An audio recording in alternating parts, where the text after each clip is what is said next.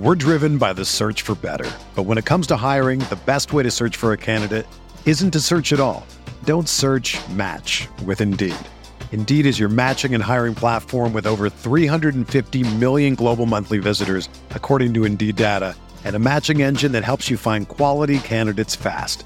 Ditch the busy work. Use Indeed for scheduling, screening, and messaging so you can connect with candidates faster. Leveraging over 140 million qualifications and preferences every day, Indeed's matching engine is constantly learning from your preferences, so the more you use Indeed, the better it gets. Join more than 3.5 million businesses worldwide that use Indeed to hire great talent fast. And listeners of this show will get a $75 sponsored job credit to get your jobs more visibility at Indeed.com/Blue Wire. Just go to Indeed.com/Blue Wire right now and support our show by saying that you heard about Indeed on this podcast. That's Indeed.com/Blue Wire. Terms and conditions apply. Need to hire? You need Indeed. This podcast episode is brought to you by Coors Light. These days, everything is go, go, go. It's nonstop hustle all the time. Work, friends, family expect you to be on 24/7. Well, sometimes you just need to reach for a Coors Light because it's made to chill. Coors Light is cold lagered, cold filtered, and cold packaged. It's as crisp and refreshing as the Colorado Rockies. It is literally made to chill. Coors Light is the one I choose when I need to unwind. So when you want to hit reset, reach for the beer that's made to chill. Get Coors Light in the new look delivered straight to your door with Drizzly or Instacart. Celebrate responsibly. Coors Brewing Company, Golden, Colorado. I'm Chiney Ogwumike. I'm Lisa Leslie, and we're very excited to tell you about our new podcast with Blue Wire, Front and Center. Lisa and I are breaking down what's going on in our lives, in the world, and keeping it 100. We're also learning from amazing guests as well, like Emmanuel Acho. People that show love to me, I forever got their back. Vivica A. Fox. If the foundation isn't right, then the rest of it's going to go wrong from there. And more. Subscribe to Front and Center today.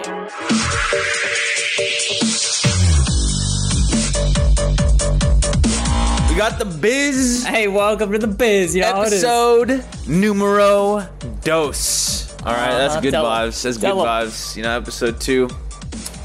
We got me and Rizzo. If you guys don't know who we are, then, that's your problem. But basically, we're here to give you a podcast on all things Rocket League related and outside of Rocket League, all the esports news, all the gaming news in the world. All the good stuff, everything just involving life on Twitch, everything, we got it covered here.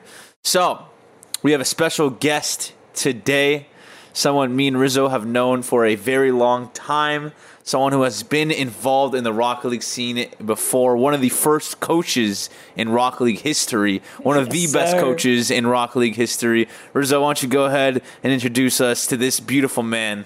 Beautiful man. The man, the myth, the legend, Chad. What is up, Chad? Hey, look at him! What's good? We got the there he is. There he is. Hello. How you doing? How you doing? Pretty good, dude. It's been on the grind streaming. Thank you for having me. I'm excited to be on the show. That's good to hear, Mr. Chad. So, for everyone that does not know, Chad was the original coach of Rocket League. He was one of the first ever on Take 3 Rizzo's roster, so he was Rizzo's coach. And he has been coach streaming. / manager. Do not undermine this man's true. I did it all right, True. Oh, sure. We'll get into that. The one-stop shop of Rocket League. Anything you need, bro, I was there, But it really is the master of everything, dude. Takes care of biz. Hey. So, to introduce Chad, he has been streaming since the start of 2013 near the end of 2012, around there. He plays all types of games. He's an expert in the FPS category. He has a Chad of a Chad car. He just walks around, Mr. Steal Your Girl, no problem. That's him. 347,000 followers on Twitch, 46,000 on Twitter, 4,400 hours streamed in comparison to Rizzo's measly 3K and my 1.3K. So let's not get into that. We'll get into that later. Yeah, we can't just skip past that too quick. 1.3K. I think you're slacking there a little bit. Yeah. Let's not get too into that. Okay. We'll leave that. I just became a streamer this year. So that's fair. Anyway, True. So, let's get into our first topic, shall we? Yes, agreed. Okay. Go ahead, Rizzo. Take this one. Go ahead. All right, sure. First topic, fall major just concluded. Well, I guess for every region, right? They're all done now? And it was the last one, right? Okay. Yeah, and it was the last one. Make sure on that. OCE already went, right? I believe they already went. Yeah. You know, I was thinking about it. We probably should have prepped the other regions, but I think we're only going to talk about NA here because... Just NA, yeah. Just NA. I mean, that's all we really, that's our expertise here. Yeah. I mean, basics of it is the big four. We're in the top four. So that's cool for us, right? Yeah, that's is cool. Good. Space Station took the dub, which is not cool for us. That's not poggers. Besides that, dude, the viewership on that was insane. Yeah. For what everybody was expecting, I think. Yeah, the viewership was ridiculous. I don't know if Chad really saw the major or saw the viewers. But, of course I saw, bro. That was huge. That was huge. It looks like am I wrong, or is that the biggest Rocket League showing as far as online viewership? Online, right? For sure, yeah. Yeah, that's crazy. It's crazy. I think in part of it too, just the teams that were in the top four. Go back to the big four. We have, SSG, G2, NRG, and Envy. I think everyone kind of expected that to be the top four, and I thought it was just a really good tournament all along. Game 7, SSG, G2. We had Game 6, SSG, NRG. They beat us. SSG won the whole event. We had beaten Peeps, and then we beat Envy. And then Rizzo, who'd you guys play round 1? We played Rogue into SSG. Okay, so how was that? Because I didn't watch that series. Rogue? Yeah. For us? You know what I'm saying? Okay. Well, I mean, this might just be a good thing you don't have to watch that. You know what I'm saying? They have to put you through that.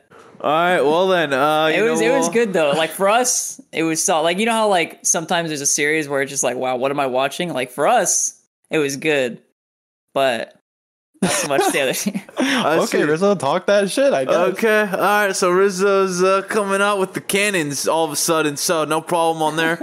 All right, so Rizzo had an easy time. I actually thought that we played Peeps, right? Against Peeps, how did that go? I felt like we kind of peaked on them too. It was just kind of like they got farmed, Yeah. So it was okay. So now it's a good week for the boys. You're talking that shit. You're gonna call me out for it. I'm not talking shit. I'm just saying, we did 8-0 them one game, so it was like 8-2. Yeah, hey, we 6-1, I think, or 6-2 or something. Yeah, good vibe. Good vibes for the boys. We don't talk about what happened in the finals. We don't talk about what happened with your semifinals. What matters is round the 1. Finals round 1, yeah. Round 1. That was the craziest. Yeah. That was the craziest. So we took an L. SSG won. SSG right now, probably the best team in NA. I think it just keeps kind of swapping all the time. Every other week, someone else is beating someone else. It's been a good season for fall. You wanna go into what you thought of the winter split format announcement at the end, because I know we talked about that earlier off stream, and we were a little frustrated, but why don't you go ahead and give the rundown what you thought? Well, before we go into that, I just wanted to chat. Did you catch any of the matches for the major, or were you just skimming?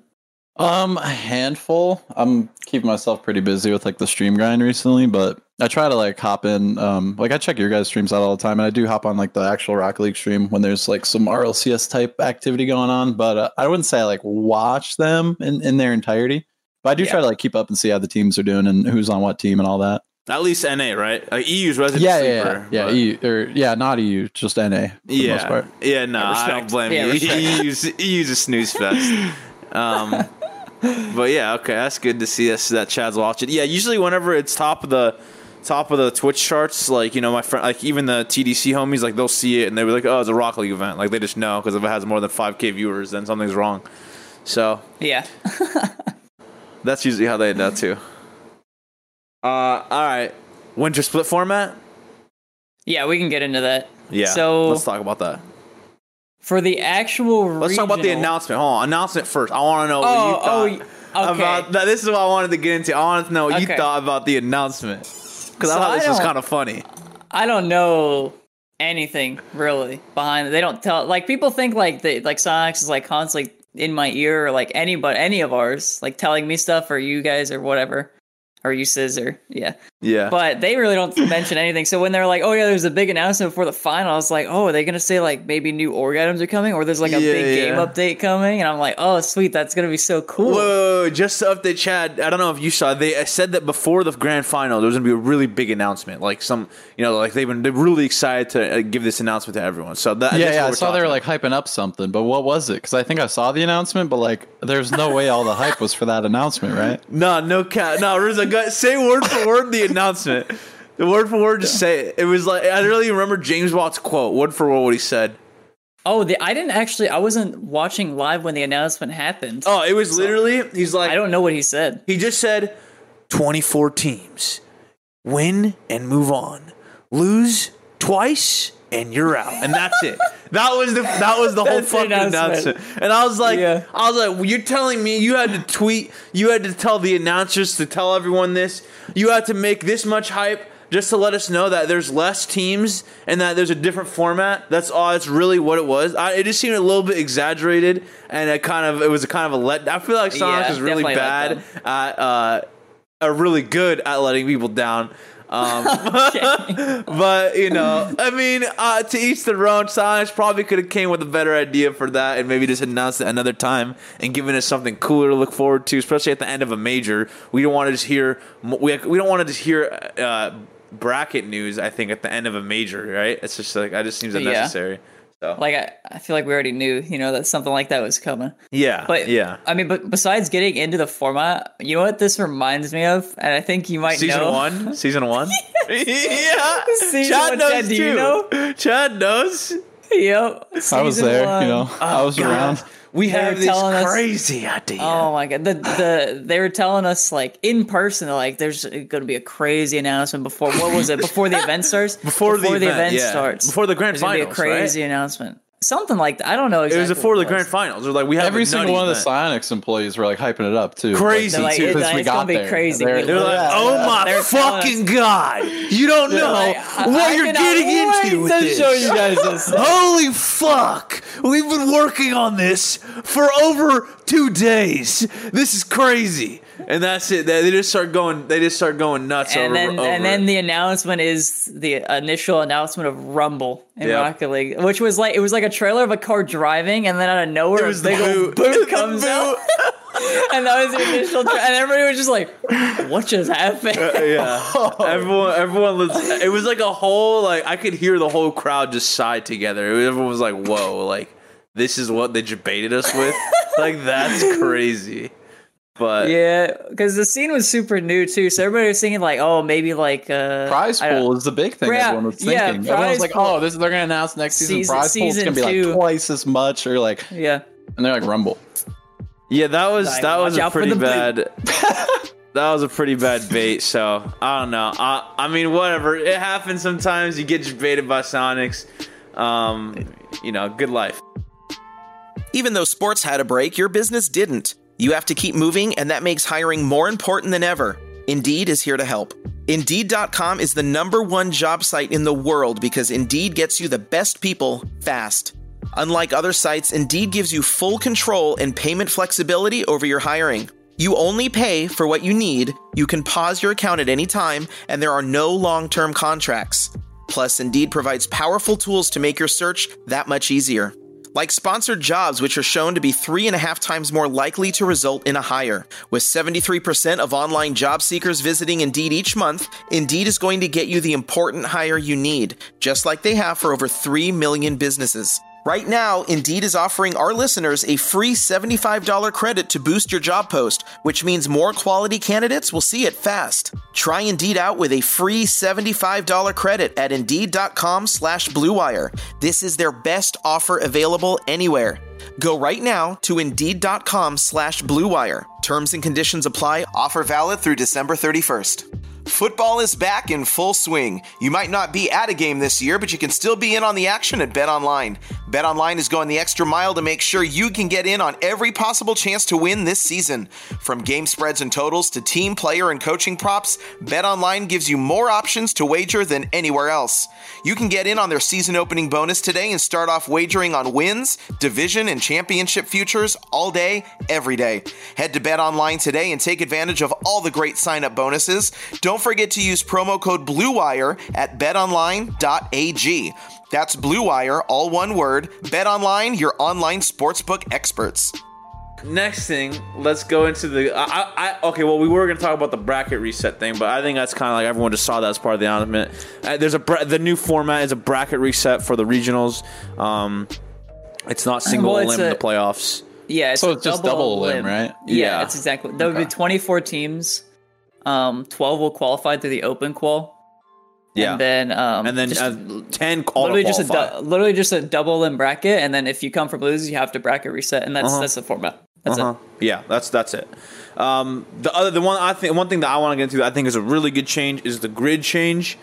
They said in the announcement that grid is now reduced. It is 4 weeks, I believe, only 2 days. 2 of those days during each week. So I hope I worded that right. It's over still 9 weeks. Over the course of 9 weeks. Yeah. But there's only 4 weeks where you're actually playing, and you only play 2 of those days every other week. So it reduces the stream time for teams from 8 hours to 4 to 6 hours of stream, which I think is really good. I think it's very taxing, especially on I remember James went from RLCS, OCE or something, or EU, straight into our grid. So he was casting for 12 hours straight and just had no break. So I think it's better. They probably knew it was a little bit too much. I even think a lot of the players, I don't know about you guys on G2, but I know Justin was getting a little worn out of how many tournaments there were and stuff. And I was thinking was pretty exhausting. Yeah, I was thinking damn, we have all these tournaments, right? And maybe Chad might know something on this. I see CSGO is decked with tournaments. They have tournaments every other week, every other month, LANs. It's traveling every all the time. day they're playing in something because they're always traveling, basically. I guess they were back then, but yeah, that's why I was damn, the Rocket League scene finally gets some tournaments and players already can't handle it. I can't imagine CS:GO. It's best of 5s. Each game is 60 minutes. And it can be it can just be so insane how much you're playing, and it just must be super burnout factor for that. Yeah. But yeah, I think the grid change is good. 4 weeks, 2 days, less burnout for all the players. Makes it mean more too. I feel no one really cared about grid toward the end. I don't know what you think, but yeah. The reason we cared is we just wanted the number 1 spot. But by the time that it ended up mattering for us, we had already qualified through the regionals for the major because there's 16 teams now. It was important at the beginning because there was only 6 teams going to the major. Yeah. But since COVID, they couldn't really do that, so they made it 16 teams, and then it was just whatever. Well, we made it through both spots, so for us, it didn't really matter towards the end. We just wanted. Once we figured out we couldn't even get number 1 because you guys were already number 1 in grid points, so we were just whatever. It literally doesn't affect anything. I don't even think grid points factored in too much to the seeding, regardless. Anyway, they did, but it was super small. It's irrelevant for that. That's funny. Yeah. The other thing is for the grid, the first day specifically is nobody is eliminated, and you're playing for essentially 4 hours just to get seeded for day 2. Which I want to know what you think about that, because I hate it. That makes it kind of weird. That makes it kind of weird for one. That guarantees every team's stream is going to be going on for 4 hours. The first day. So it guarantees more stream time for each org because none will be eliminated on the first day. Yeah. So they all come back for day 2. I think that's what they were targeting with that. Probably low-key, because that's the only reason I can imagine that change. But I think that's kind of weird. I think you kind of want. What that means day 2 is probably going to be really long then, if it's just seeding day 1. Because they're doing 16-team bracket in one day. That's going to be 6 hours. That's still a lot of time for both. It's groups for day 1, and then in day 2 it just becomes one big bracket that's seeded from day 1. I don't know. And that's single limb on the day 2. Yeah, single limb on day 2. How do you guys feel about that? Do you prefer single limb tourney style, or do you prefer groups, or do you double limb style? I think I like double limb more. I do too, but for this one, I think I prefer single limb because I wouldn't want to be there much longer. Yeah. If it was a tournament that had a lot more meaning, you know, it would. Yeah. Well, this is kind of just like your like season in a way, right? Sort kind of. But the grid is like, yeah, the grid is not really like a part of anything. It's just kind of there. And like you can qualify for the major. Would it be comparable to like mid-season mayhem or something? It's just like a random tournament. No. Okay, it's not that like unimportant. No. It is there is like it is important because you can qualify through the major for it. Mm-hmm. Which I wonder if this winter major is going to be like if it's 16 teams again, then I think the grid again is irrelevant. But if this actual next major is only 6 NA teams, then I think the grid is super important. Okay, yeah. I can see that. I feel like they should I think they don't want the grid to be too important. So that's why I'm surprised they make it so long, because it seems like that just because they have such little point scale for it. So it feels like they don't want to make it that important, but then they make it like a 8 to 10 hour 2-day event. So it's kind of weird. But I know you get a decent amount of money for it. Like, isn't winning it like $3,000 a player? Winning each weekly grid, and it'll probably be double next split. It was, how much was it for? It was 1,500 if you in the 9-week one. In the first split, it was 4,500 for first place, so it's 1,500 each. But in this one, I'm pretty sure you get 10K if you win. Yeah, it'd have to be more. So so now it's going to be $3,000, right? Each person.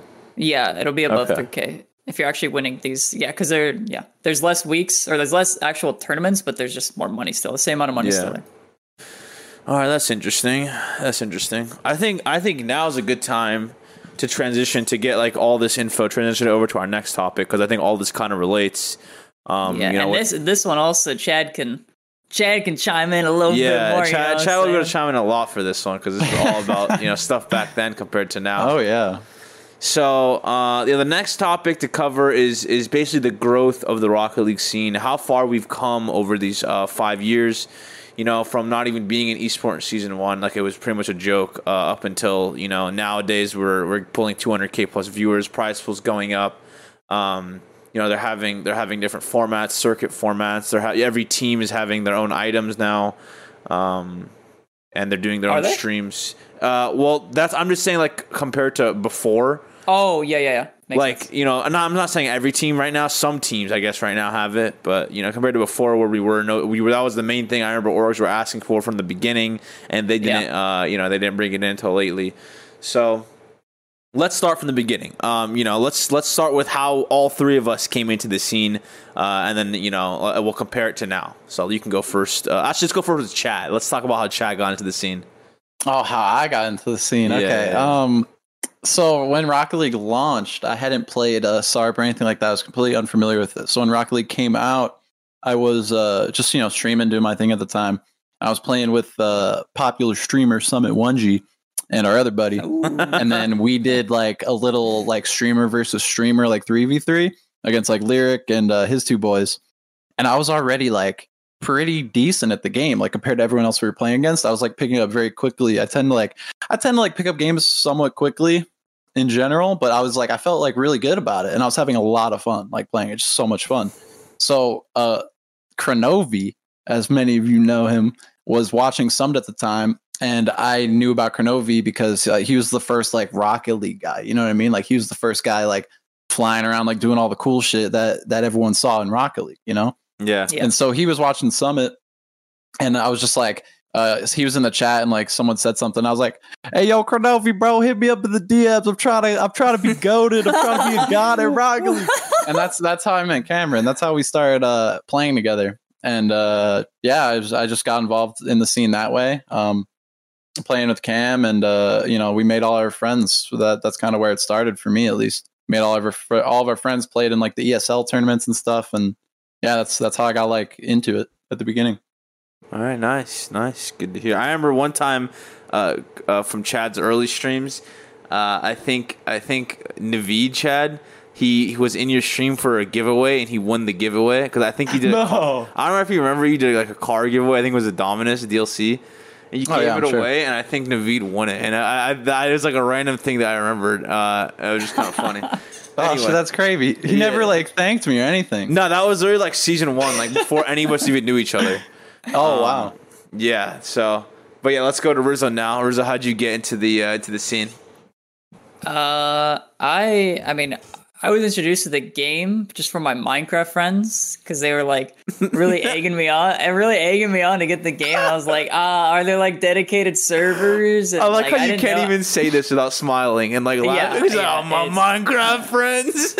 Yeah, my Minecraft friends. But I mean, that's how I was introduced, and it was basically like the last $20 of my PayPal. So I was always skeptical. I was like, should I get the game? I was like, I don't know, guys.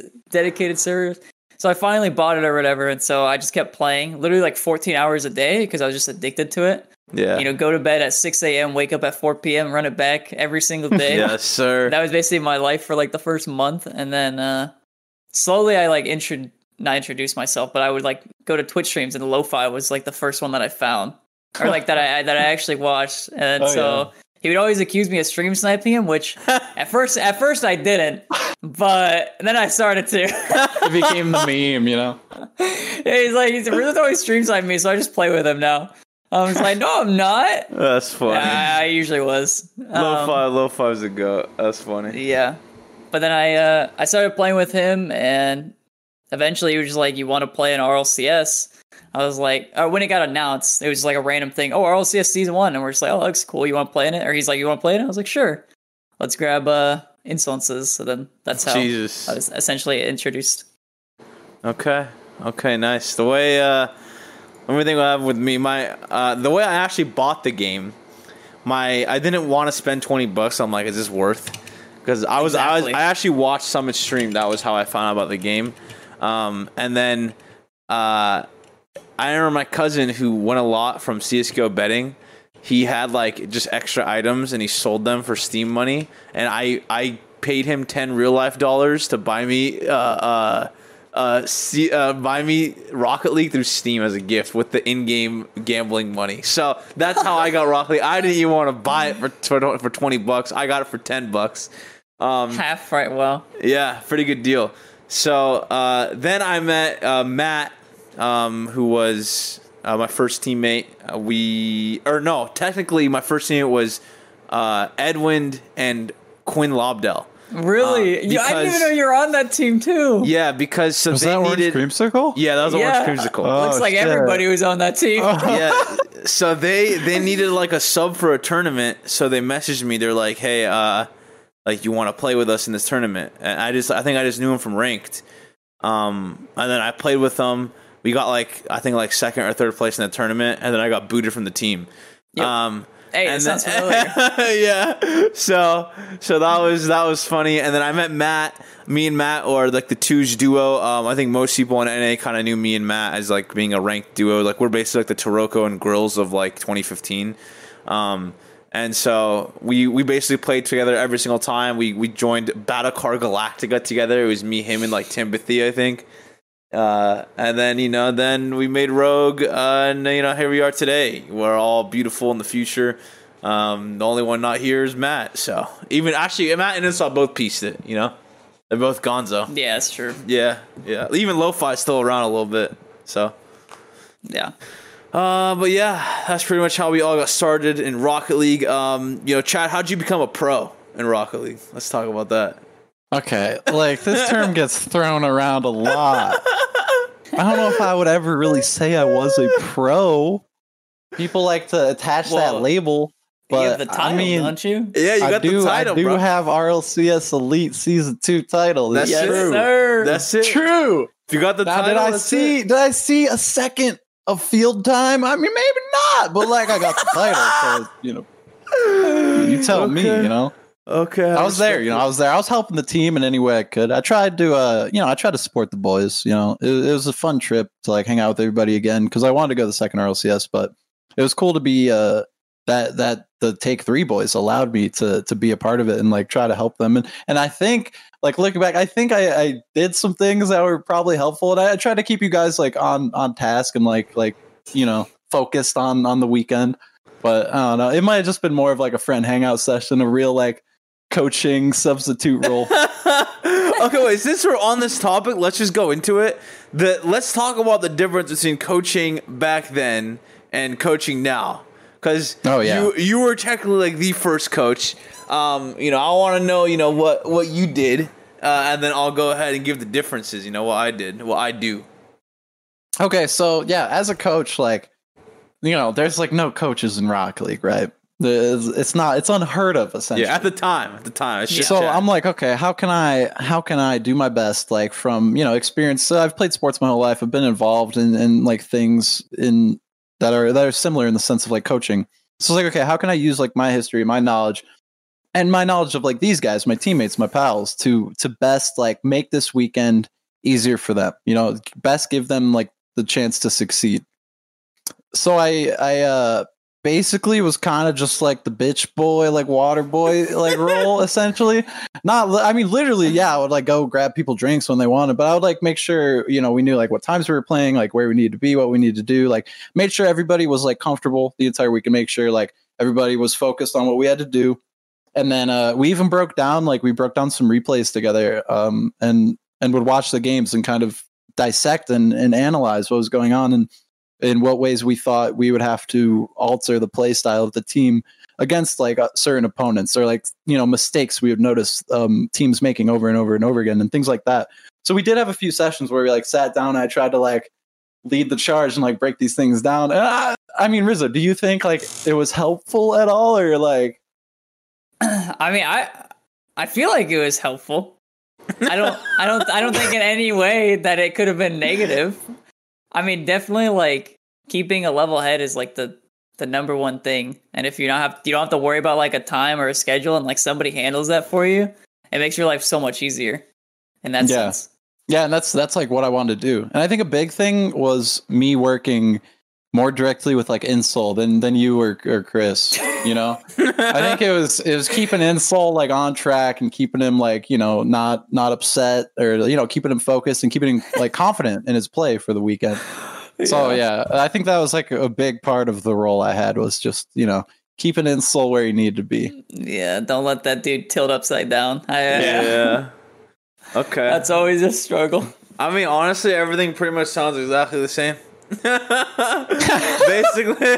basically we do the same thing. I pretty much just when we're out of LAN, obviously you make sure they got their drinks or water, all that stuff. Every coach is a water boy at the end of the day.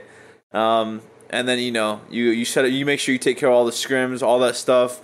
I think one of the biggest differences is now coaches are like always sitting and watching through every scrim, even online. Like every single scrim, your coach is usually there.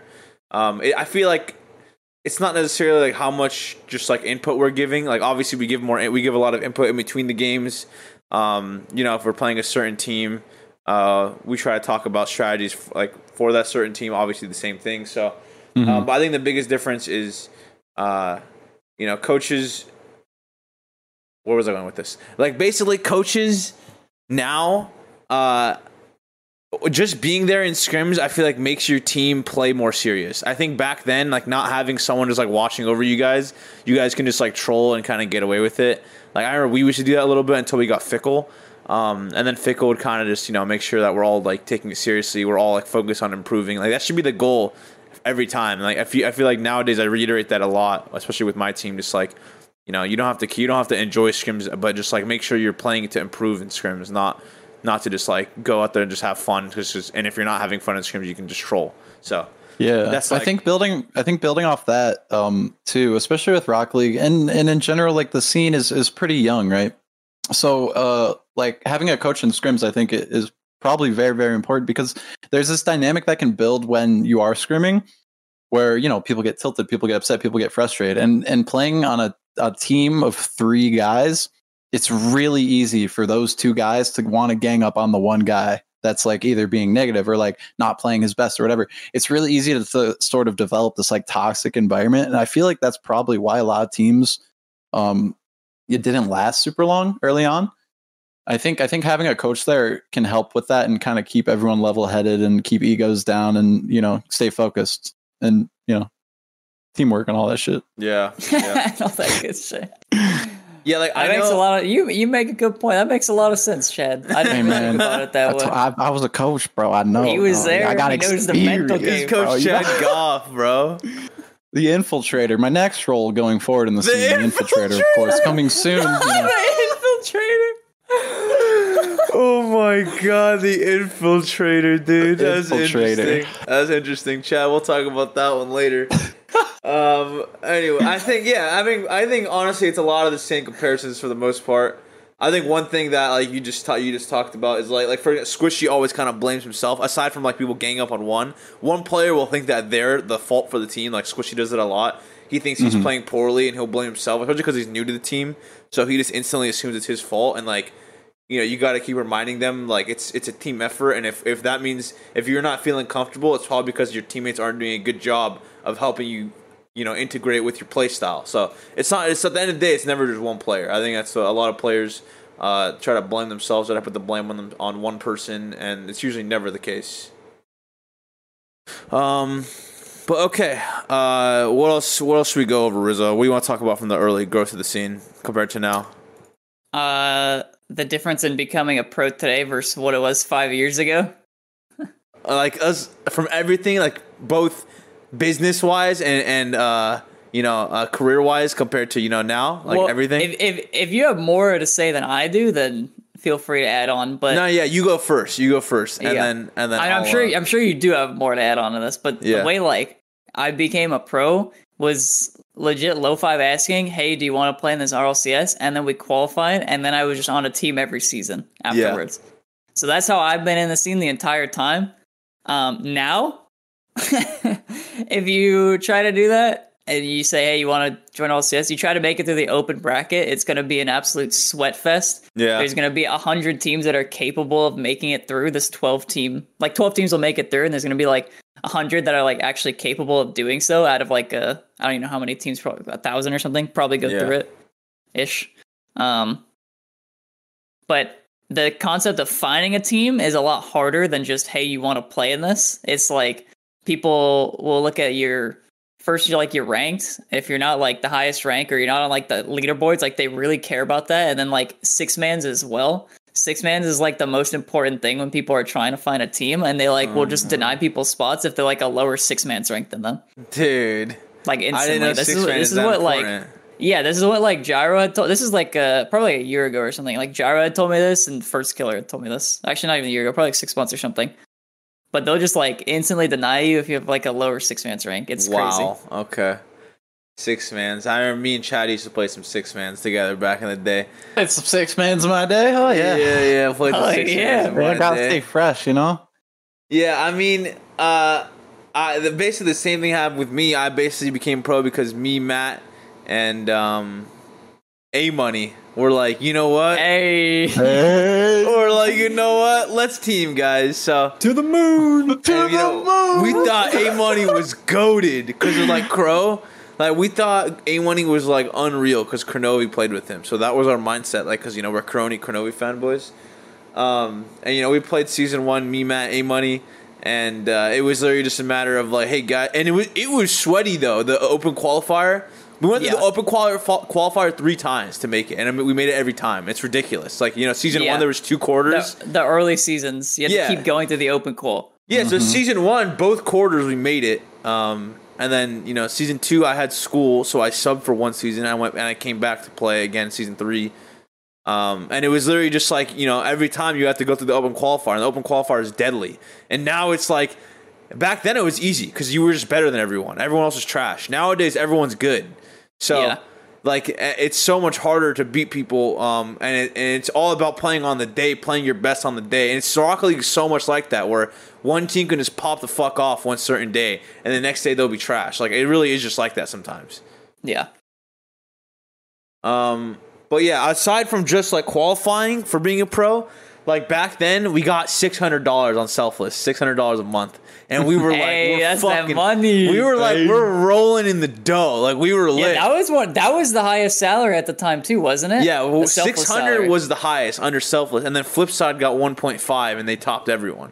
Oh, that reminds me of like another part of when I was coaching, when I was working with the team. Remember, I was fucking talking to orgs, bro. I was talking to every org I could. He was on the line. Forward business it. Hey, bro, are you trying to spot? You trying to pay us? Nah, bro. Pick up the other one. Hello, you paying us? Nah, just all day, bro. That's all it did. Yeah. No, you don't have money, or I hang up on him. Well, I was trying to get these orgs like invested in Rocket League, so I was like pitching Rocket League as an esport to these orgs, as well as like trying to pitch the team. Yeah, because there was nobody in Rocket League then. No one. Yeah. It was brand new, and that's it.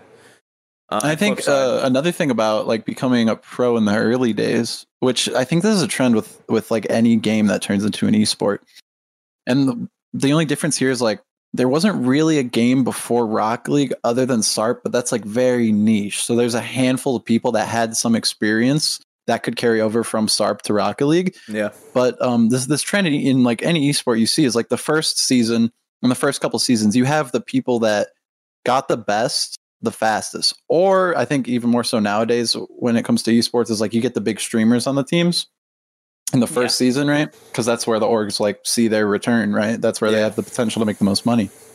I think it in Rocket League, like back in the day, there wasn't like too many huge streamers, right? It wasn't like crazy big in that sense. So you kind of just had like whoever was like on a team, whoever like was like, all right, I want 2 teammates, like picked your teammates and like entered the tournament and was the best at the time. Like they made it, right? They made it. But then going forward, you kind of had this weird ecosystem, which I think is prevalent in most esports, that all the teams at that top, that like quote unquote top level, and you got to think like the game's still very new. So like the skill ceiling could be here, but like players have only reached this far, right? And so there's this thing that happens like after the first season where there's sort of a shuffle of rosters. You don't seem to see like too many people coming up. It feels like the pro scene is almost like gate kept. And I think that it's super prevalent in like every esport. And that never really works itself out until like, I think you guys would know better because I stepped out of the scene, but maybe like 5th season. Yeah, probably like RLCS 6, I'm thinking. When like RLRS became a thing. Like even then, like top rosters, like RLCS rosters wouldn't really just switch and grab an RLRS player. Like Justin was probably like the only exception really to rare. That. Yeah, really rare. Yeah, and they would only just swap RLCS players just consistently. And then like occasionally a lower tier team would grab an RLRS player, and if he did really good, then another team would just snipe him. Yeah, it's so rare for a player just to like, you know, let's compare it to like basketball, for example, since I know Chad knows basketball, so does Rizzo. Like for example, like there's not really players like I feel like Justin would be compared to like LeBron, like coming out of high school or like, you know, in Justin's case, RLRS, literally immediately into the big leagues, right? And just like dominating, like absolutely dominating. Like Justin literally came in and was immediately considered like top 3 best players in NA. Like after he joined in NRG. And it's like, you know, that hasn't happened. I don't even think in EU that's happened. Like maybe the closest would be like Alpha or something, or like who's the recent? Wouldn't Astral be one? Astral? Yeah, Astral. Astral's the other one. But yeah, so like that doesn't really happen too often in Rocket League. So I mean, you got Scrub Killer too. He's kind of like the LeBron. He was literally too young to play in the league, and then he hit the age, and teams were like on him instantly. You know.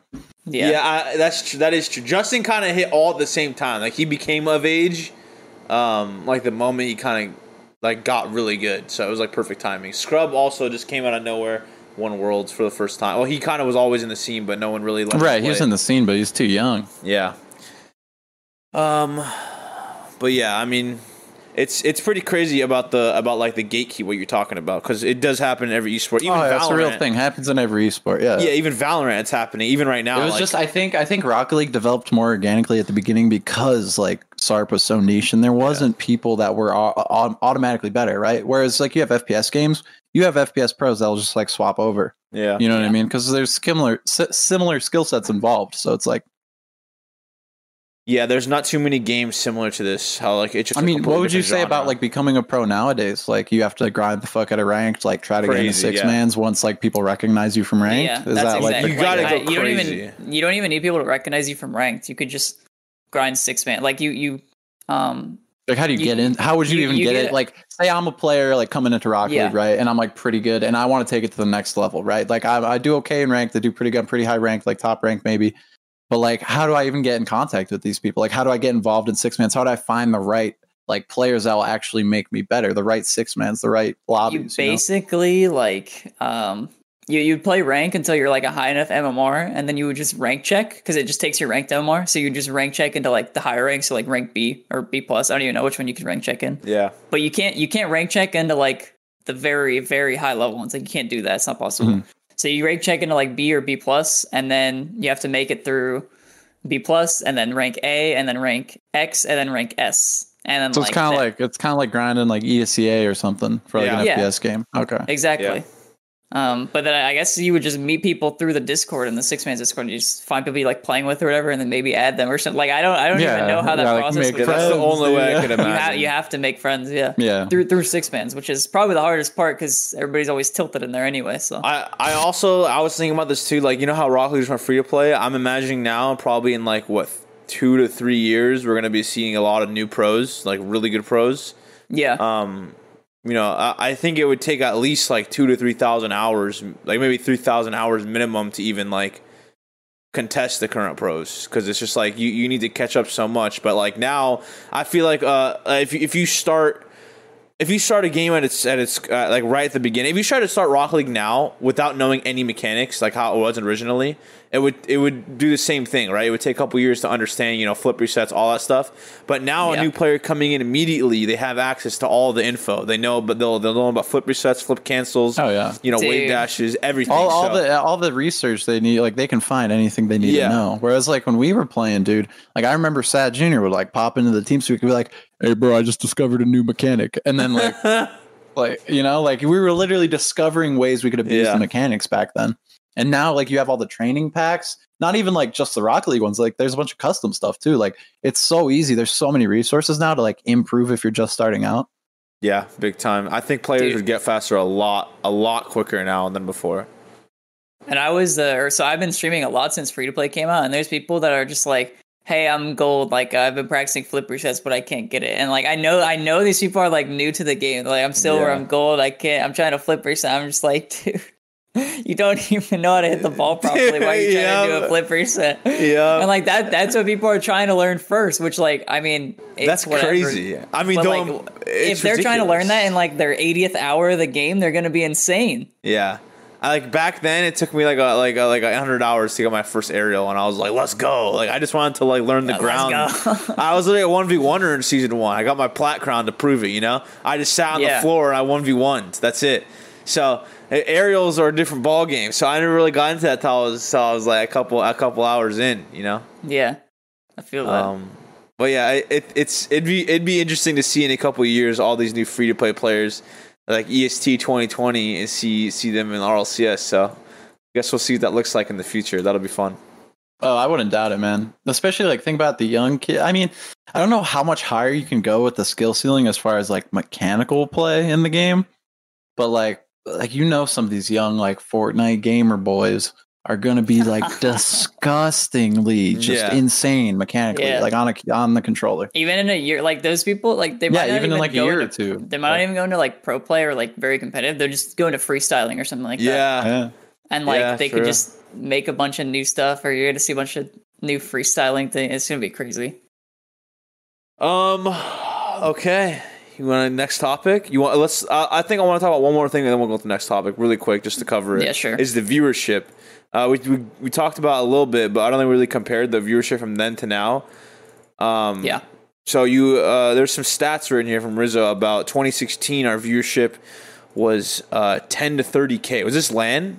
Or was this is like online. So just basically throughout the season, RLCS season 1 averaged like, I mean, sometimes it was even at like 5K, but it was like 10 to 30,000 viewers in Rocket League, just like on the online events or I don't even, what how did they even do that season? The league play, just right? Online, it was just the league play. Play. That's what it was. It was 5 games or five games per team, 5 play each other. They made you play 5 games. Yeah, set of 5, not best. Not of even 5. a series. Yeah, it was like Rocket Royale, RLCS. But yeah, so 80K viewers season 1 LAN. Now we're hitting 225K for the major. Online. The season 1 LAN peaked at 80K. Yeah, that's nuts. That's nuts. I can't imagine how crazy it's going to be when we have a LAN. the viewership's going to be, I'm going to say at least like what, 400, 500K, I feel like it could be like. I would say 500,000. It'd probably be pretty close to that. Yeah, I think we could hit it. Especially with how long it's going to be to our first LAN, because we haven't. It's going to be a year from the previous LAN to the next LAN. That's how long it is from the most recent LAN we've had, which is crazy. Oh, yeah, I didn't even think about that. 1 year to the first LAN of Rocket League since COVID, and that's going to be absolutely psychotic. And I don't know. Do we know where it is? We do know where it is, right? What is there like a major or something? Is that what you're saying? No, like the event we have. Like well, I mean, okay, they didn't like confirm the LAN, right, when they announced it, but they basically gave a date for the LAN, and like I don't think they gave a location though, right? That's what I don't even know if we know it's a LAN though. I think we do know it's a LAN. I think they had planned it as a LAN, and they're just like that wouldn't surprise me. Because I think that really wouldn't surprise me. That's just some stuff I remember. I don't know if I'm remembering wrong, but I thought it was like there's a LAN that's going to be there at the end of the year. So, I don't know. I guess we'll see. Wait, is the split even done by the It won't. It's going to be like the middle. It's going to be in the middle of next year. Are we talking about winter split? I'm talking about winter split. Does winter split end this year? No. Okay. I don't think so. So, there probably won't be anything this year then. Yes. If there is anything, I don't even know. Yes, I just worded like an idiot. Gotcha. But it's gonna be like the main thing I was trying to get at is it's gonna be like almost a full year until our next LAN, which is gonna be nuts. That's just like weird. There's gonna be a lot of hype for it. Is the main thing because it has been a while.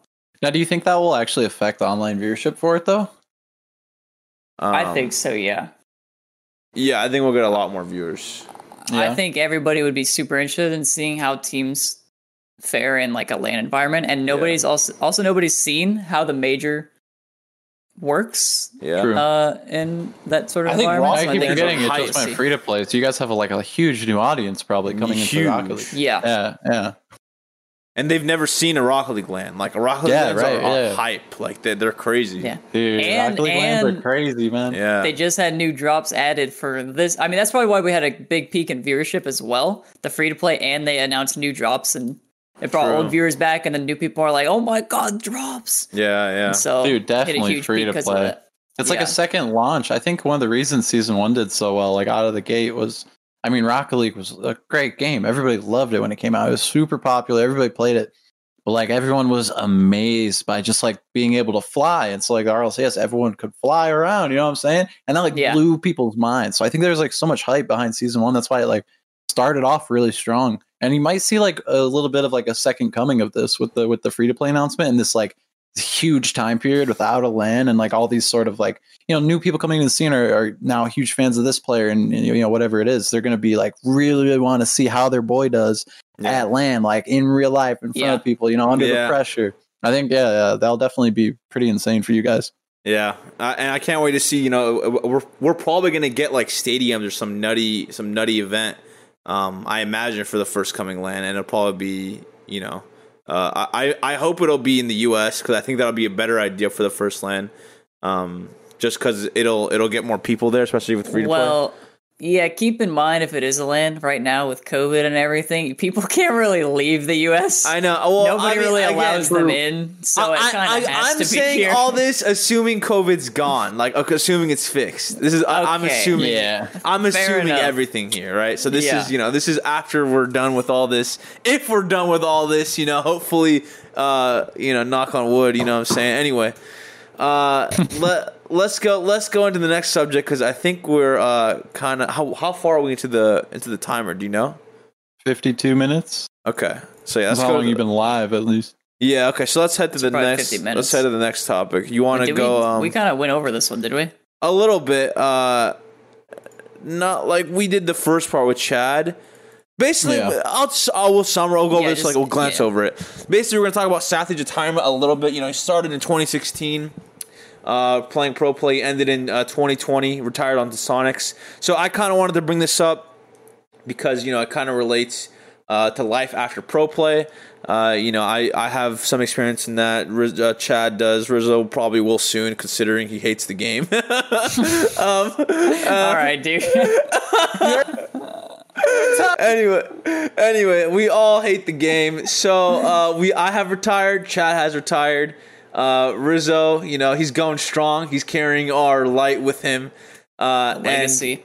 And basically, we're going to talk about life after pro play. But I just kind of didn't want to go over this too much. But basically, I kind of just want to talk about how it is between coaching now and pro play then. If it feels that competitive itch, that was something I mainly want to talk about. And basically, to go over this, I feel like it scratches the surface with coaching for the competitive itch. I think nothing will ever replace how nutty it is to play at a LAN. There's no better feeling in the world. Yeah. Than playing for something important. Because I think when you're playing competitive, it's just you want to just destroy the other team. There's no better feeling. It's especially because you've been grinding nonstop to win, and you want to see that work pay off. So I think that still kind of fills that gap with coaching. Right? We coach NRG whenever they win. It's just straight good vibes. It feels really good to win, especially when we win Worlds. That was a good example. It felt like you're part of the team still. It doesn't really. Yeah, it's not like you're just sitting there AFK. You're actually with the team. You're on the stage. You're coaching. So it's a good feeling. But that was supposed to come up before the chat into his coaching thing, so I can introduce that. But we don't really have to anymore, as we talked about that earlier. Chad, if you have any take on this, after. No, yeah, that's an interesting thing you said, because I would say that's a good sort of comparison. When I was coaching to you coaching now. I don't think. I mean, in general, Rocket League coaching was unheard of, right? That was the beginning of it, and I don't think we were as integrated into the I was as integrated into the team, and I don't know if this is just a me thing. So maybe you could shine some light on this, but I felt like I was doing whatever I could to help everybody out, but at no point did I feel like I was the one winning or I was accomplishing anything really. All I could do was kind of support my boys and do things to make it easier for them. But I never really I don't think I'm a season 2 elite. I'm not I got 4th place at Rocket League World Championship, bro. I don't feel like I really did anything. I'm never gonna have a chip on my shoulder about it. Yeah. Personally, I feel when we win Worlds, I didn't feel I got the trophy. That was why one thing I didn't want to go and hold the trophy, because that's a team's trophy. They've been grinding their ass off and they won the trophy. So I sat on the side, I watched them raise it, and I was clapping. It was just good vibe. I was happy they won. I didn't feel I earned the trophy or anything. It's different. I still feel I'll go and I'll say I'm a world champion just for fun. But I'm not on the field playing and getting that trophy. It's a big difference. The nerd. No, yeah, and I think you have every right to too. Even if you want to go get the trophy, because I think coaching in general has become more of an integral part of a team now. And I feel now as a coach, even if I were to coach right now, I feel now I would feel I'm actually doing something. You know what I mean? I feel I'm actually contributing to the team or the dynamic. Yeah, I felt like that. I felt I could. Well, I still felt I contributed to the win only because afterwards, Garrett and Justin came to me and were I don't think we would have won the LAN without you there, coaching us. Mm-hmm. Yeah, and that was when they told me that, I was okay, I actually That's felt awesome. Yeah, actually, it was straight good vibe. I felt I accomplished something with them. My work there. All your hard helped. Work paid off. Exactly. So that felt really good. But even then, I still wouldn't go hold the trophy because it's different. Then when I'm watching, I'm thinking in my head this is a Game 7 Worlds overtime. I could not be in this position. I wouldn't want to be, because it's the amount of fucking pressure. I was literally, I could feel my muscles twitching because I'm watching them play, and it's so nerve-wracking. I can't imagine sitting there in a Game 7 grand finals on a LAN, 100,000s of viewers at home, sitting there and trying to score one golden goal to win all of the finals and take home the prize. The amount of fucking pressure is ridiculous, and people don't get that. How much pressure is on stage for the players. I couldn't do that. There's no way. See, I think everyone handles pressure differently, right? And you're saying you couldn't do that. That's the fucking shit I eat up, bro. I love the pressure. I love being squeezed into a situation I gotta fight out of, bro. I thrive off of it. Okay, I will say it definitely would be an awesome situation to be in, but I couldn't picture myself not being nervous. Like, there's no way. I feel like, for sure. Yeah, no matter how hard, it would make me want to win more. Person who's not nervous in that situation. I wouldn't want to win more in my life, right? I would never try harder, but I would be so fucking nervous. It would be insane. Like you all the pressure's on to not make one mistake. It's crazy. So yeah, we're not like talking about dealing with pressure necessarily, but I feel like if I'm ever in like a situation or have been in a situation like that, I definitely like, and I know I feel nervous, but once like shit gets rolling, like I am so locked in that it doesn't even like, I don't even notice. You know what I mean? Yeah. I'll get locked like in. Hyper-focused. Yeah. Exactly. You get hyper-focused, but I notice my heart starts beating. I can feel it, but it's like I just ignore it because I'm just like so fucking focused. Bro. Yeah. Oh yeah. You're just so focused on trying to win. But yeah, I mean, we could. I just wanted to again glance over that talk. We kind of strayed off of it anyway, and kind of led into the next thing with LANs. So, let's just. You want to go over this, Riz, the LANs, or you want to go into the Twitch streaming? I think we could go into the Twitch streaming. To be honest, I think it's probably better. Yeah. Okay. I think we kind of cover the LANs too. So. Yeah. Okay, so this is good for Chad to be here. So, early Twitch streaming. Chad probably has. Some of the most experience in this, Chad and Rizzo, very early streamers. You guys probably would have more insight into this than I would. So let's talk about, Twitch back then, or Justin TV or Oddshot, whatever it was back then. Talk about it, and then we'll go into DMCAs nowadays, and we'll, get into that and how it's affecting the current Twitch life. You want to start? I think you should start, because I don't think I have much about, like, early, very early. I mean, like, you. The big hosses then and now. I mean, back in the day, man. I mean, okay, so in general, like, back in the day, Twitch, like, 2012, 2013, it was a very, very different animal. It was nowhere near the size it was now. This was before it was owned by Amazon. This was before, the Fortnite boom and all these other, like, huge things that brought a lot of mainstream attention to Twitch.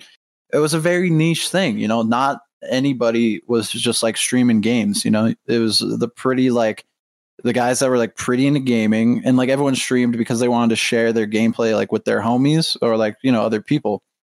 Nowadays Twitch is definitely a different animal, but back then everyone that streamed was doing it because they were very, very passionate about what they were doing and they really enjoyed it. The money wasn't there back then. People weren't making a lot of money on Twitch. The biggest streamers, like back in like 2012, I think Summit had like 500 viewers, and he was like one of the top dogs, along with like Soda Poppin' and a couple other like OG weird, guys, bro. And that was nuts. We were like, holy shit, Jared has 500 viewers. Oh my fucking god, Nowadays it's like you get memed if you have less than 500 viewers. You're nobody, bro. Chat will rip you to pieces, bro. It's fucking savage. Man. It's crazy. It's savage, dude. It's that insane. Just makes me think of like. I'm like 12 minutes into my stream or something, and there's like Lil W only 40 viewers or something. I'm just like, come on, man. I just started. Yeah, but dude, it was really cool. It was really cool because the interactions you get now, the Twitch is so huge. Like, there's a million people. Everyone's got their anonymous account. Back then, it was more about like finding a community and like connecting with people.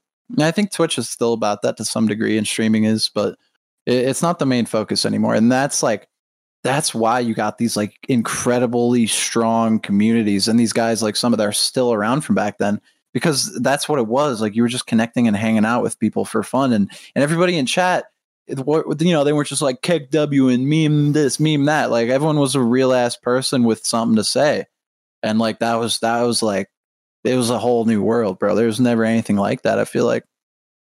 You're about to make me cry right now. I mean, that seems like crazy, such a good community, dude, to have. Honestly, that must have been like the prime of Twitch, like not having such age chats and just like everyone kind of hanging out. So. It was crazy. It was how amazing. was your streaming back then, Chad? Like, in what sense? Well, just you streamed back then, right? 2012 or 13? Yeah, like 2013. I think the beginning of 2013. It was like holiday 2012. I think I built my rig. Because I played games. I played fucking games forever. Me and my brother played all sorts of consoles growing up, and then we played on our family computer. So I was playing on this like dog shit integrated graphics like home PC, you know. And so like when I finally like I was watching Twitch back then, like this was earlier like when Twitch first popped up, and I was like, I think I was watching Summit, and I was like, streaming's fucking awesome. I want to do this, and I built my shit and just went crazy. I think I started with Daisy Mod, the Arma 2 Daisy Mod, and Counter-Strike. Were like two of my early stream games because I played Counter-Strike. I played like Counter-Strike and Source and Gary's Mod and like a lot of Steam like Valve games and stuff like that. That was like my shit growing up. So when I was finally able to like stream it, man, it was amazing. You could actually stream back then and like not have 0 viewers, being a nobody. You know what I mean? Like having no established like following or anything. You could turn on your stream and like people would actually find your channel. You wouldn't be sitting at 0 viewers forever. You know? Yeah. Because there's so much like. Bro, it's a sea. Go to the top of Twitch, browse, sort by. Just go to Fortnite. Just go to Fortnite. It's insane. Actually, sort by lowest viewership and just look at all the 0 viewer streamers. It's like crazy. That is, you're competing with those other 0 viewer streamers as well. You're not even competing with the guys who have 20K. Yeah. Mm-hmm. And it was so new too that you could like put Twitch in your name and like literally spam everyone on your Steam friends. Because like I feel like friends lists back then were a lot like closer, a little closer. Like they were actually your friends. Like everyone on your friends list, like you talked to, and like everyone was like cool. Nowadays, like I have a bunch of people added who I haven't talked to in like years, bro. Same. Like random people I add for like one game because they're a friend of a friend. Like, but we used to just go down our Steam friends list and like. I had a Steam group. I would like post in the group when I went live. I would go down, change my name to twitch.tv/ChadPlaysGames, and I would fucking run that shit. Every one of my friends got a message like, "Hey guys, I'm live. If you want to come hang out, I'd really appreciate it." And I just spam that shit to everybody I knew. Oh yeah, that's you'd get fucking blocked awesome. Today doing that. Oh, You'd yeah. instant You would get instant blocked. Yeah. That's fucking things sick, have changed, man. But I mean, that's kind of how we got it going back then, and it wasn't super hard to get discovered. Twitch was just different. It was different. I mean, crazy. I think I started at 30 viewers. Not like started, but within like a couple months, I averaged like 30, 40 viewers. Well, that's a lot. Playing whatever. Dude, if anybody did that now in a couple months, that's like the dream. People would that's what you need to like build. Yeah. I wasn't gonna go. I just wanted to say something really quick, Rizzo, because I just thought it was funny. The Twitch chats, back then probably are so like calm, right?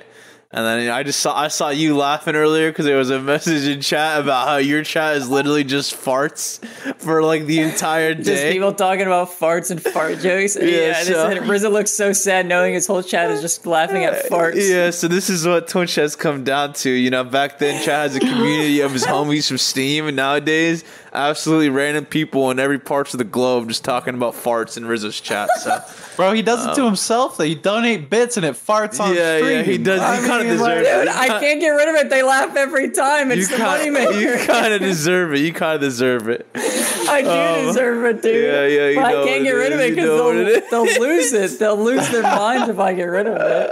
Okay. You could go there. I just wanted to talk about that. Bro, that shit's actually quick. hilarious, though. I've trapped myself into it. That's the worst part.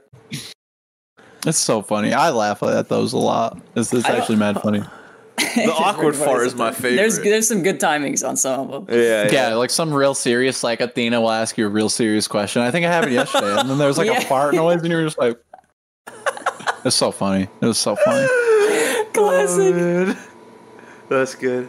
I streamed in like 2013 probably around the same time you did, Chad, but I was strictly in the Minecraft section. Oh yeah, I was locked in there, so I didn't know anybody on Twitch. So when you say Summit had 500 viewers, like that blows my mind, because I know a few streamers back then who would go from YouTube and like plug their Twitch, and everybody would be like, Twitch, like I'm not going to Twitch or whatever. But when I like finally got on the site or whatever, and I saw some of these people, I think like Gassy Mexican was probably one of the ones that I knew of, where he had like or like the Creatures, do you guys recognize that group? Yeah, the Creatures went to Twitch kind of early, and I think those were the only other people I knew.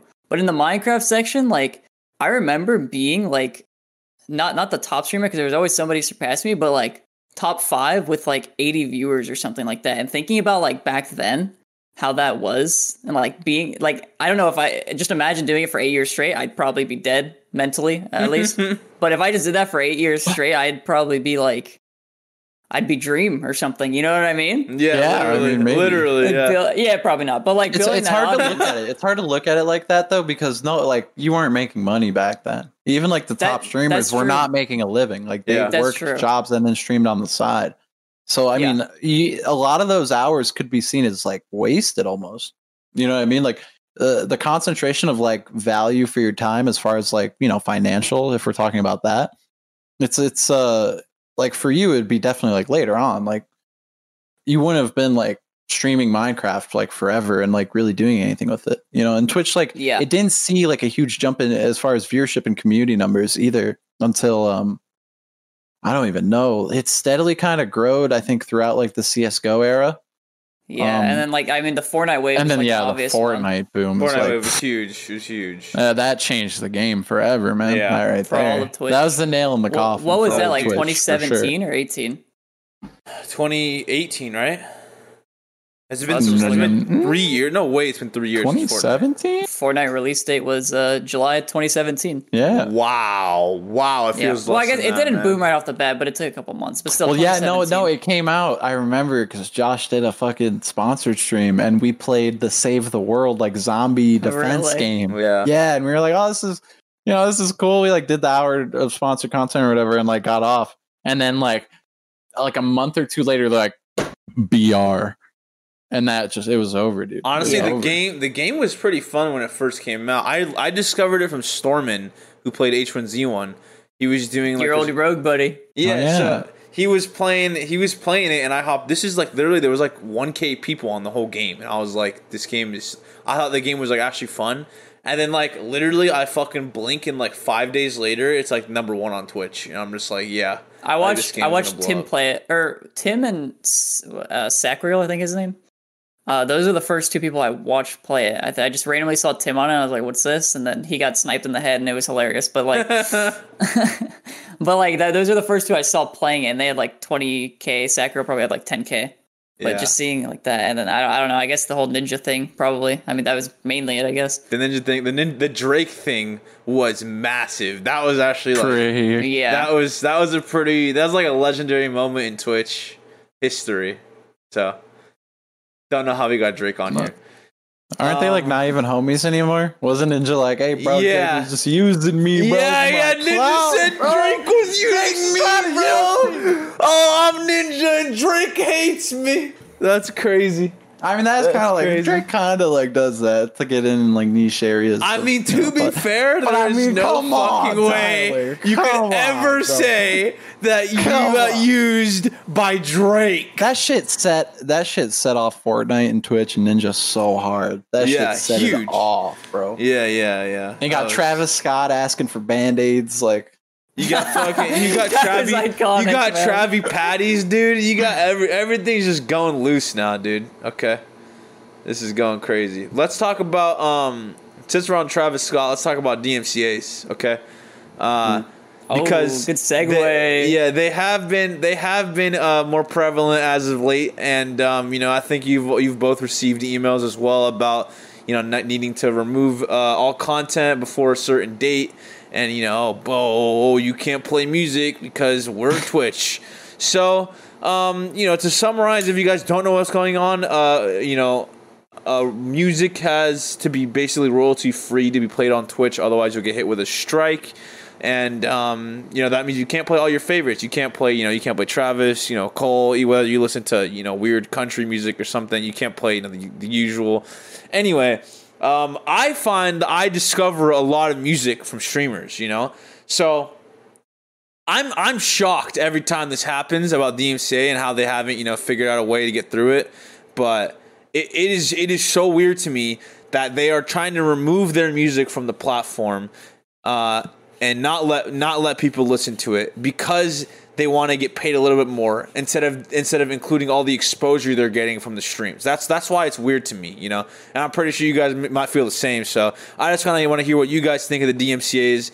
If you have some crazy solution thought up in your head somehow to fix it or not. But I mean, yeah. I mean, at the end of the day, like the artists or the labels do own this content, right? And so like they're in charge of like who can and cannot use it.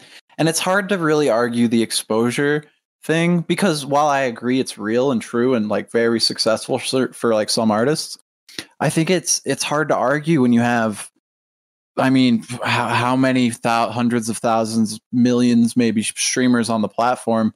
Like, bro, Drake doesn't need you to like get the free promotion to your 2 viewers, man. Like, I'm sorry. Like, so that's fair. I agree. Like the laws and everything happening, the people behind it, the fucking suits at RIAA and shit are behind the times for sure. And it almost feels like more of like just a fuck you move, because while most of these streams like that people might find artists through or whatever aren't really going to generate a ton of revenue, you have your outliers, your big dogs that will realistically turn a lot of people on to certain artists and like actually help like promote them.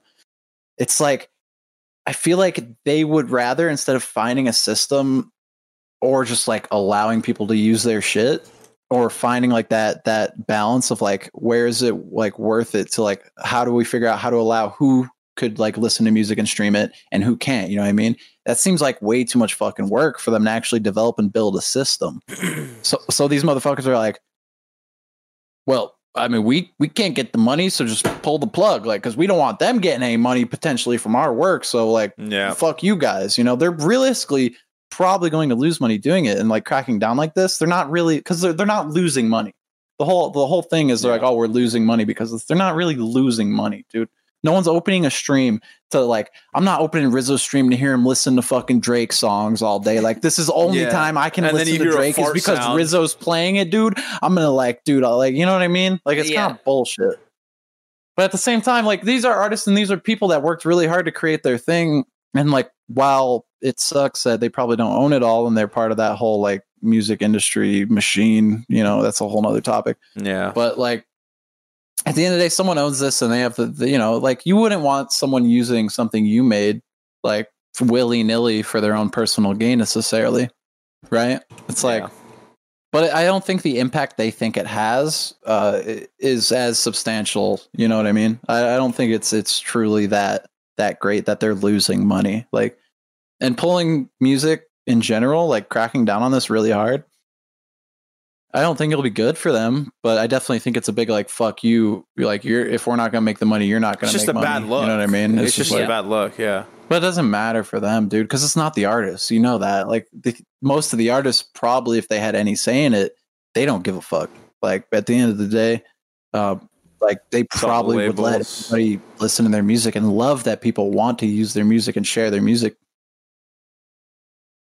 I don't know, dude. It's complex, you know. It's complex, but it's definitely a lot. It's definitely kind of killed the vibe for the streams, because it's like, you know, you can't listen. Oh, yeah, man. No doubt. Oh, yeah. I can't get in like the fucking groove, bro. Listen to my shit. I'm just like, if I have to listen to a trumpet go off one more time in my DMCA free music, that's what I'm saying, dude. The vibes have been shortened to very tiny vibes like this, so that's like cool.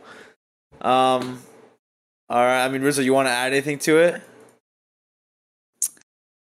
Like how you put they should be paying us to advertise. Oh yeah, I added the note in the little notes we have about how that we should be getting paid to play their music, you know, but that's not ever gonna happen anyway.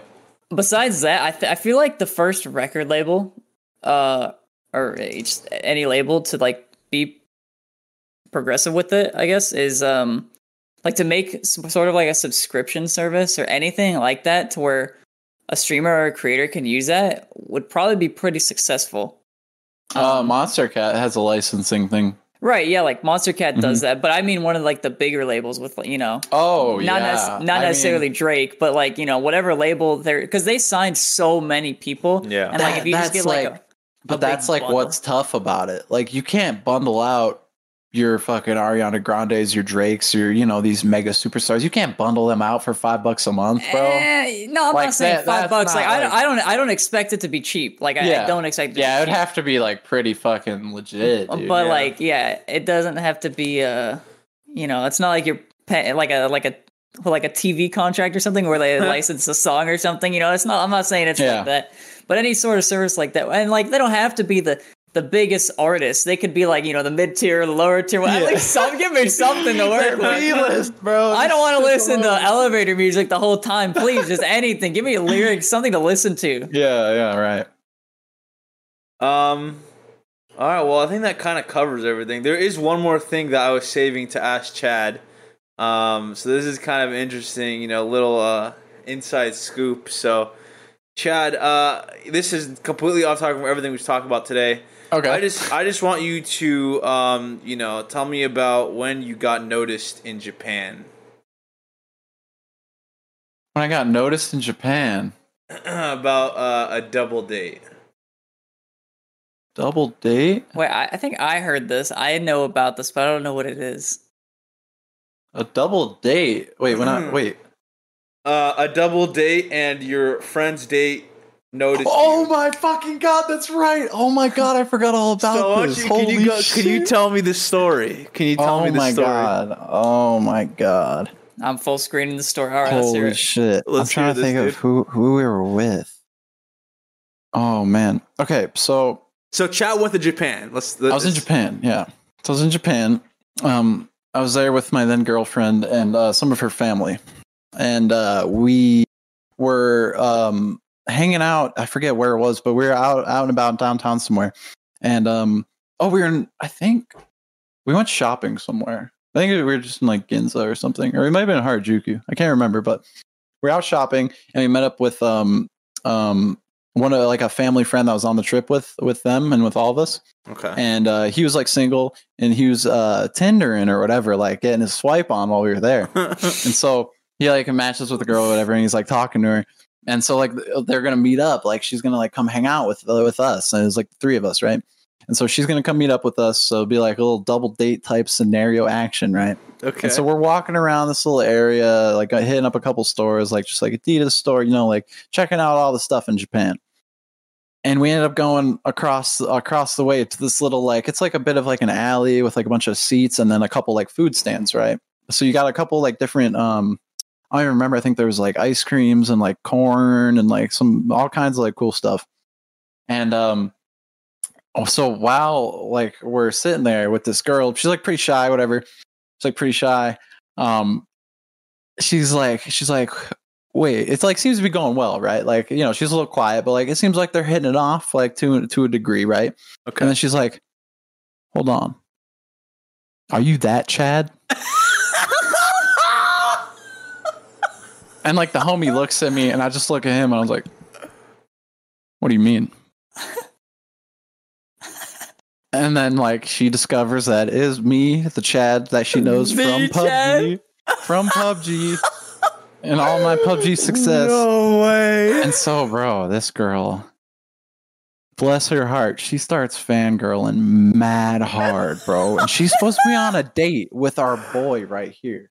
Bro, he's fucking pissed. He's over it. She's like talking to me, like staring at me, like asking me all these questions. Like, dude, yeah, it was definitely like hella uncomfortable. God, it was so fucking funny, dude. He literally got curved. What did you just piece it on the girl?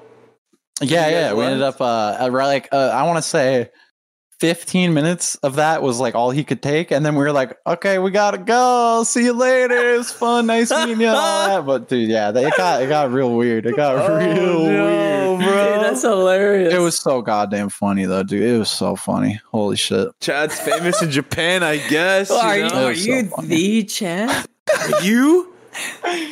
The Chad? Did you think you'd ever hear that in your life? Are you the Chad? No, dude, never. That's crazy, dude. A random girl in Japan recognizing Chad from PUBG. That is some next level shit. I literally came there off Tinder for like the double date with our homie. And bro, the look of like defeat and sadness in his eyes at that moment, like, dude. He probably was funny, mad. Man. He's like, holy fuck, I just got fucking curved in front of the homies, dude. By my own homie. So fun. That's crazy. So fun. That was really funny, dude. That's good. That's good. I'm glad we got to hear that. I'm glad I forgot. Thank you for reminding me. I forgot all about that. That was not the story I thought it was. No, I'm glad I got the insider scoop because I wanted to get some nice little info on you before you came out. Oh God, I wish I could remember like more details of the conversation because I'm sure it was just like juicy. Yeah. That's pretty much all I can remember. That was the gist of it. All right. I'll ask you some more about it maybe off stream when you think about it more. But I'll try to think and like remember the day. That's pretty much it though, everyone. So that's all we got. That is the biz. That is the biz. So hey, we got thank you everyone for watching. And make sure, hey, by the way, everyone, Chad, awesome dude, at Chad on Twitter. Go follow him on Twitch, just Chad. He has the goat. Actually that's kind of goated. Hey, you got Rizzo's the only one without just his name for both Twitter and Twitch. That's crazy. Okay, dude. That's crazy. Imagine. Anyway, where's the Twitter, man? That's crazy. That's crazy. Some rat has it, literal rat. Damn. All right. Well, you know what it is. Hey, I'll link that shit. Hell yeah, Riz. Hell yeah. Hey, copy paste. Link that after this is me. I still put the links down. All right. Oh boy. Well, wait, we should mention as well. We do have, I need to get these links. We do have the links for Apple Podcasts and Spotify now. So I should drop those in chat. So you'll be able to listen to that. And any YouTube listeners as well, those will be in the description. Let me link the YouTube. Hold on. Yeah. Yo, the YouTube has 5K subs. Chat, you guys gotta go sub. Let's go. Wait, how do we have 5K? Did you plug it today or something? Not really. I mean, I put it in a video. All right, I just really want to go sub. All right, everyone. Love you guys. Thank you for watching. Follow Chad on Twitter, Twitch, everything. Thank you for coming on, Chad. You're the GOAT. We appreciate thank you guys for having me. It was a lot of fun, dude. Hell yeah, baby. Here are more links for you, Chad. Yeah. Go follow everything, and literally click all everything. Okay? All right, everyone. I don't have a... You know what? I'm going to do the one Rizzo sent. Wait, where's the offline? Oh, here we go. There we go. We're offline now. It just says starting soon, but it's wrong. Nice. Okay.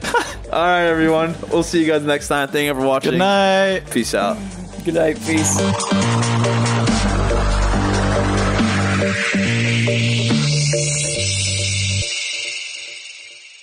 Sugar Ray Leonard, Roberto Duran, Marvelous Marvin Hagler, and Thomas Hearns. Legends, whose four-way rivalry defined one of the greatest eras in boxing history. Relive their decade of dominance in a new Showtime sports documentary, The Kings, a 4-part series now streaming on Showtime.